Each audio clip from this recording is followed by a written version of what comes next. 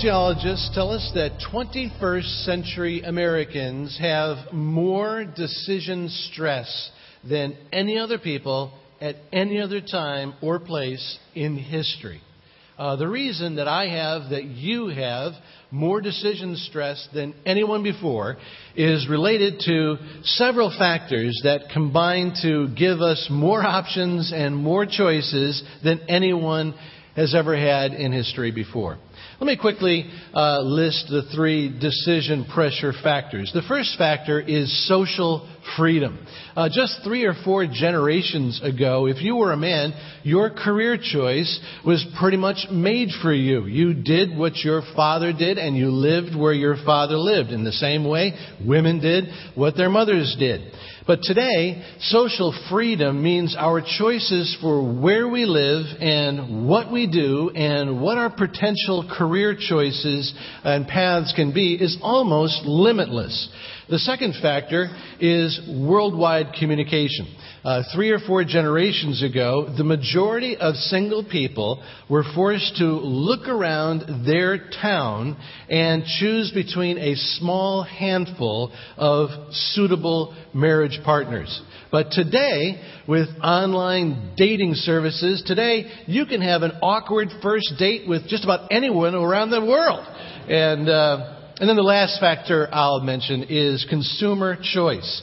Americans have more ways to earn and spend money than any people in any culture in history. Take getting a car, for instance. You must decide whether you're going to lease or buy, then whether you'll buy used or new, and whether you'll pay for it with cash or credit or a loan. And if you're going to buy a new car, you need to decide the brand and the model and the style and the color and all the options. And someone actually put all of these variables into a computer and determined that when you buy a new car, you have to choose between 25 million car combinations. And these 3 factors combine to put more decision pressure on us than perhaps any other people in world history. Now, sociologists have actually put a number on this decision stress. University of Minnesota researcher Dr. Eric Klinger conducted a study in which he determined that the average American is confronted with up to 17,000 decisions per day. 17,000 decisions a day. How many feel overwhelmed with the idea of 17,000 decisions a day? How many just can't decide? For those of us who love God and want to please God with our lives, there is an added layer here for consideration.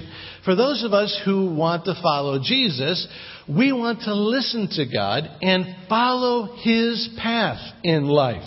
So the question becomes, amidst the 17,000 decisions I am faced with every day, can I know God's will for my life? Well, God gives His answer in Scripture, and His answer is yes. Not only can I know God's will for my life, but in Scripture, God teaches me how I can know. And in my experience, there is one passage in Scripture that more than any other teaches me how to process the 17,000 daily decisions that confront me and teaches me how to pursue God's will for my life. So please turn your Bible to Paul's first letter to the Thessalonians. 1 Thessalonians chapter 4, and we'll begin with verse 3. If you're using the Bible provided for you here in Fairfield, that should be on page 836. Through the Apostle Paul's words to the ancient church of Thessalonica, God supplies 3 guides that lead me toward God's will for my life. And see if you can catch the 3 guides for God's will here in 1 Thessalonians chapter 4, beginning at verse 3. It is God's will that you should be sanctified, that you should avoid sexual immorality, that each of you should learn to control his own body in a way that is holy and honorable, not in passionate lust like the heathen, who do not know God, and that in this matter no one should wrong his brother or take advantage of him. The Lord will punish men for all such sins, as we've already told you and warned you. For God did not call us to be impure, but to live a holy life. Therefore, he who rejects this instruction does not reject men, but God, who gives you his Holy Spirit. Now, about brotherly love, we do not need to write to you, for you yourselves have been taught by God to love each other. And in fact, you do love all the brothers throughout Macedonia, yet we urge you, brothers, to do so more and more. Make it your ambition to lead a quiet life, to mind your own business, and to work with your hands, just as we told you, so that your daily life may win the respect of outsiders, and so that you will not be dependent on anyone. So in these words, God supplies 3 guides to help me process the 17,000 decisions that descend upon me every day. God supplies 3 guides that lead me toward the best that God wants for me. But before I list these 3 guides, let me introduce you to a few people with some difficult decisions to make. First, here's Brian. Brian has a good job here in Fairfield County, but he has just received a solid offer for another job in another state that pays substantially more money and has a greater career path achievement opportunity. He's got a wife and 2 kids, 1 kid entering middle school, 1 entering high school. What should he do? What should he do about this new job? Over here we have Carolyn. Carolyn is unhappy. She is unhappy. She's very sad because she's in a difficult marriage. Carolyn knows she nags too much and she criticizes her husband too much, but he just can't seem to even try to be the kind of husband that she needs him to be. And so Carolyn wants out of this difficult marriage. What's God's will for her? Over here we have Debbie. And Debbie has a husband and 2 kids, a 12-year-old and a 15-year-old. And she also has a father who can no longer care for himself. Should she bring her father home into her home and care for him, or put him in a care facility? Well, Debbie's husband is fine with either option. What should she do? And then finally over here we have Ethan. And Ethan is familiar with a homeless shelter in his community. And this homeless shelter is going to close down if someone does not step up and be a volunteer, a food service manager volunteer. And Ethan has never managed anything in his life, but he knows that God wants him to care for the poor. What should he do? And then there's you. What decision is before you at this stage in your life? Your decision may be totally different than Brian or Carolyn or Debbie or Ethan. But you want to follow Jesus to your choices that are the best, God's will for you. So you need these 3 guides to God's will, found in 1 Thessalonians chapter 4, where guide number 1 is to always choose to maximize your relationship with God. This first guide appears in the first words of verse 3, which say, "It is God's will that you should be sanctified, for God did not call us to be impure, but to live a holy life." So here's an infallible guide when it comes to the 17,000 decisions that come my way. I never go wrong when I choose the option that maximizes the sanctification process in my life. So, what does it mean to be sanctified and to live a holy life? Well, the first thing we need to note is that the English word sanctified in verse 3 and the English word holy in verses 4 and 7. These are all the same word in the original Greek. The Greek word is hagiasmos, and this word for sanctified or holy means set apart. It means set apart for something special through separation from something common. So in this context, hagiasmos is referring to a relationship with God where being sanctified and holy means separating myself for a special relationship with God by separating myself from a common relationship with sin. So in 1 Thessalonians chapter 4, verse 3, God is telling me that the first reliable guide toward God's will for my life is always choosing the option that separates me from sin and sets me apart for a closer relationship with God. Any decision I make that puts me in a closer relationship with God is without a doubt God's will. What 1 Thessalonians chapter 4 verse 3 says is this: it is God's will that you should be sanctified. But just as important is to notice what 1 Thessalonians 4 verse 3 does not say. It does not say it is God's will for you to be popular. It is God's will for you to be rich. No. It is God's will for you to be vocationally successful. No. It is God's will that you be more and more materially comfortable. No. This is something we all need to hear, and it's something Brian needs to apply to his life, who I introduced just a moment ago. Like most of us in our consumer culture, Brian automatically assumes that if he's given an offer for another job with more advancement and more material comfort, and his wife isn't against moving, he should take it and move his family out of state. But God does not say that it is His will that I should be more and more materially comfortable. No, God says that it is His will that I should be sanctified, set apart for a special relationship with Him. So this means that God calls a Christ follower like Brian to separate himself from the more money, more status, more comfort obsession in our culture in order to set himself and his family apart for a closer relationship with God.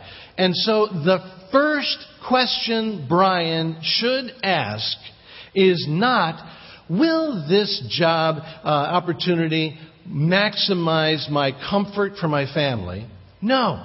His first question should be, will this move maximize my relationship with God and each member of my family's relationship with God?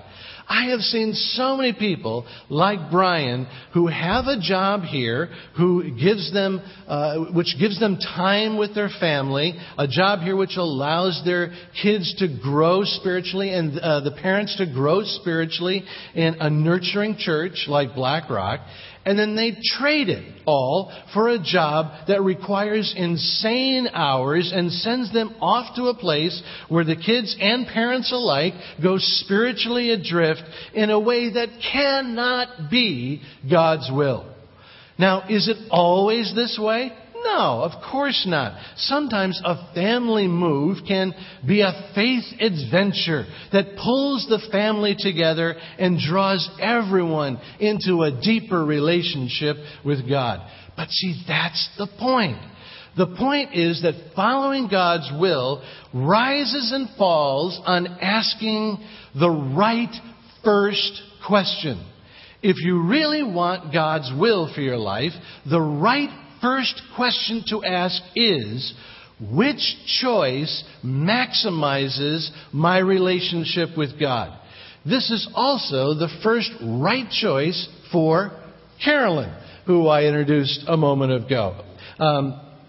Just like Brian needs to notice that 1 Thessalonians chapter 4 does not say it is God's will that you should be materially comfortable, it is important for Carolyn to notice that 1 Thessalonians does not say it is God's will that you should be circumstantially comfortable. Now, don't misunderstand me here. I am not saying that God wants life to be hard, or that He wants all believers to stay in an unhappy marriage. I'm just emphasizing the truth that in God's eyes, it is much more important that I be holy than happy. In God's eyes, maximizing my relationship with Him, being set apart, holy, for a relationship with Him, is much more important than maximizing my circumstantial comfort. God does want to maximize joy in my life, but He doesn't do it in the way that I expect. I define joy as the absence of hardship, circumstantial hardship in my life. But the Bible defines joy as the presence of God in my life. So whenever I choose to maximize my relationship with God, I am choosing to maximize my joy. Putting my relationship with God first always leads to maximum happiness. But we have to get the order in the right order. While putting my selfish comfort first does not guide me to God's best for my life, and does not lead me to true happiness, when I put my relationship with God first, that's exactly where God wants to lead me. Unfortunately, Carolyn is following the wrong guide for her life. Carolyn is saying to herself, it's God's will that I be happy. And this marriage does not make me happy, and so it must be God's will for me to get out of this marriage. The problem is that when Carolyn uses the "it's God's will that I be happy" circumstantially comfortable guide, she is using the wrong guide. Scripture declares that it is God's will that Carolyn maximize her relationship with God first, not maximize her happiness first. Now, it could be that God wants Carolyn to stay in her difficult marriage because it will cause her to turn to God, depend upon God, deal with her own selfishness issues, deal with what's inside her, and ask for God's help and be transformed herself, and then maybe experience the miracle of a restored relationship with her husband. Now, I'm not saying that every Christ follower should stay in a difficult marriage, but I am saying that every Christ follower should use God's guide for discovering His will. And God's guide is about seeking holiness first and not happiness first. And the truth is, I know of at least one instance of how God used a man's commitment to stay in a difficult marriage to make him a better person and even save the United States at the same time. The same historians who rank Abraham Lincoln as the best president our nation ever had rank Mary Todd Lincoln as the worst first lady we have ever had. Abraham Lincoln's wife, Mary, was a difficult woman. She had a wild temper. She was verbally abusive to everyone, including her husband. One politician marched into the Oval Office to Abraham Lincoln after being insulted by the First Lady, and Abraham Lincoln calmed him down by saying, "Surely you can endure for 15 minutes what I have endured for 15 years. At one state dinner in the White House, in a fit of rage, Mary threw a cup of coffee into Abraham Lincoln's face. She was terrible.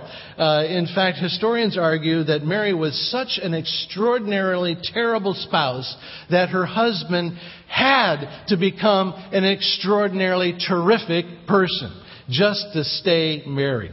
And here I quote an author named Gary Thomas. The connection one can make between Lincoln's marriage and his mission is not difficult. It's easy to see how a man who might quit on a difficult marriage would not have the character to hold together a crumbling nation. Lincoln was virtually obsessed with saving the Union. What better training ground than a difficult marriage that required such tenacity from him every day?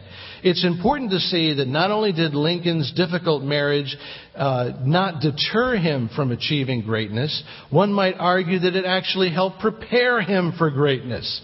Lincoln's character was tested and refined on a daily basis so that when the true test came, he was ready to stand.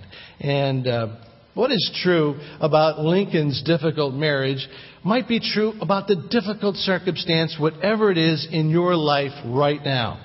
I know there are some listening to me now who are struggling with a difficult marriage. And I can only imagine the pain, and I don't presume to know God's will for you. But I encourage you to take a fresh look at your marriage or whatever your difficult circumstance is right now, and how maybe, just maybe, it might be part of God's plan to draw you closer to Him and bring you closer to the goal of being the best person that you can be in Jesus Christ. Now, after all this, I have to say, if you are single, I'm not really recommending that you look for a bottom feeder to marry in order to, be a better person. My wife will tell you that does not always work. The point is that following God's will leads me to the best way of life by making me the best person I can be. But I short-circuit God's blessing in my life when I choose a selfish decision grid instead of following the first guide to God's will, which is maximizing my relationship with God. Guide number 2. Guide number 2 is to always choose to maximize love to others. This guideline appears in verse 9. Now, about brotherly love, we do not need to write to you, for you yourselves have been taught by God to love each other. Yet we urge you, brothers, to do so more and more. When it comes to the 17,000 decisions that come my way, I never go wrong when I choose the option that is the most loving response. The way to know God's will is to know His holy word. And the Apostle Paul wrote something that should be a great comfort to those of us who have not yet become Bible scholars. Paul writes in Romans chapter 13, "Whoever loves others has fulfilled the Scriptures. The commandments, do not commit adultery, murder, do not steal, do not covet, and whatever other commandment in Scripture there may be, are summed up in this one rule: love your neighbor as yourself." So, the second guide for God's will is to choose whatever is most loving. This applies to Debbie, who must choose whether to care for her father in her home or place him in a care facility. If Debbie chooses the most loving thing, she will be fulfilling Scripture, including God's commandment to honor your father and mother. But Debbie has to realize that when multiple people are involved, discerning the most loving response requires a lot of wisdom. Why? Because sometimes what seems like the most loving thing to do for one person can actually be unloving to someone else. For instance, it may seem like the most loving thing would be for Debbie to bring her father into her home. But Debbie has 2 kids who must also be considered. And wisdom may actually determine that bringing Debbie's dad home could be unloving to Debbie's children at this stage of their lives. Maximizing love as a way of following God's will requires us to proceed with wisdom, to seek the most loving thing in keeping everyone involved in that decision process. Another reason why maximizing love requires wisdom is because sometimes the most loving thing involves confrontation, or refusing to help a person in a way a person is asking. One of the ways that God loves me is by confronting me when I need confrontation. God loves me by not giving me everything that I asked for. Likewise, I need to ask for that kind of wisdom, because sometimes real love means tough love in the form of confrontation, and sometimes it means refusing to give a person what he or she wants in order to give that person what they really need. All right, the third and last guide toward God's will is always choose to maximize your God-given purpose. Now, this guideline appears in verse 11. Make it your ambition to lead a quiet life and to mind your own business. Now, here I need to quibble with the translation here. To me, mind your own business sounds a little defensive and does not really convey the meaning here of the Greek text. So in your brain, would you scratch out mind your own business and replace it with a literal translation of the Greek words. Practice your unique part. God says in 1 Thessalonians chapter 4, verse 11, make it your ambition to practice your unique part. And these words form an important guide toward God's will. Always maximize your God-given purpose. Now, God has given all Christ followers the same three general purposes. And they are reflected here in verses 11 and 12. What are those three general purposes? To receive God's grace through faith in Jesus and then share Jesus with as many people as possible. That's evangelism. The second purpose for all Christ followers is to study and apply God's Word and then help others do the same, starting with your own children. That's discipleship. Third general purpose for all Christ followers. Become an active part of Christ's body, the church, by loving, serving, and giving your resources to God's work. That's stewardship. For me and for all Christ followers, it is God's will for us to fulfill our purpose of evangelism, discipleship, and stewardship. But by God's grace, you have a unique part to fulfill in these general purposes. To fulfill God's will, He's created you with a unique set of strengths and abilities and gifts and talents and preferences and passions. And it's God's will for you to practice your unique part in His plan. There are always voices that are going to be pushing you to good things which are not the best things, because they are not the things that match the unique purpose that God has for you. And sometimes these voices are inside your own head. And you need to turn off those inner voices of inferiority or competition that push you to follow paths that do not reflect the unique way that God has created you. Know yourself in Christ. Work with God to discover what you're good at, what you like, what you're passionate about. And as you discover these things, you're discovering God's will for your life. And this applies to Ethan's decision. Ethan would be making a big mistake if he devoted all his energy, volunteer energy, to saving this homeless shelter by becoming a food service manager. Because Ethan is not an administrator. And if he takes that food service manager job, he's preventing the person that God has already picked with organizational skills to take that very job. Ethan is gifted with people. He needs to follow his passion and his unique gifting to be a tutor and a big brother for a group of under-resourced teens. It's his unique part in God's will. So the big question is, are you growing to know better your unique shape for serving in the body of Christ? Do you know how to employ your gifts and strengths and passions? Do you know your weak areas to avoid? In order to follow God's will, you need to have in mind your unique part, and then do it. Do it with joy as God opens the doors in front of you. Brian and Carolyn and Debbie and Ethan, they can all know God's will.